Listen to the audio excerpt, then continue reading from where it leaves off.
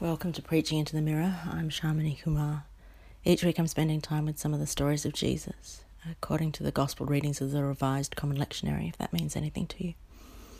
And I'm preaching the sermon that I think I most need to hear. You can't tell, but I look myself in the eye while I'm preaching via a mirror. You're welcome to eavesdrop.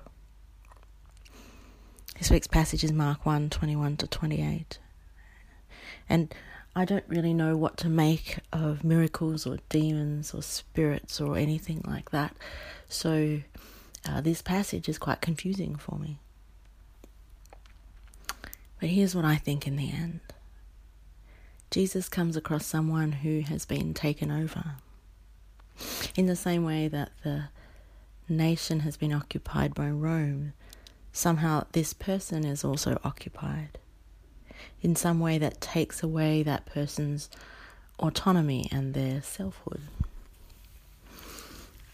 And the thing that Jesus does is to free that person. He gets the spirit, whatever that spirit is, to leave the person alone. He gives back to this person their dignity and their choices and their self, their own self. I don't know why I haven't noticed this detail before, or at least I haven't thought about it this way. I haven't thought about it as Jesus setting someone free. I think because it's always been framed to me as this is a story about Jesus showing his power. Like the point of it is more about Jesus showing off than about whatever the impact is on the people involved.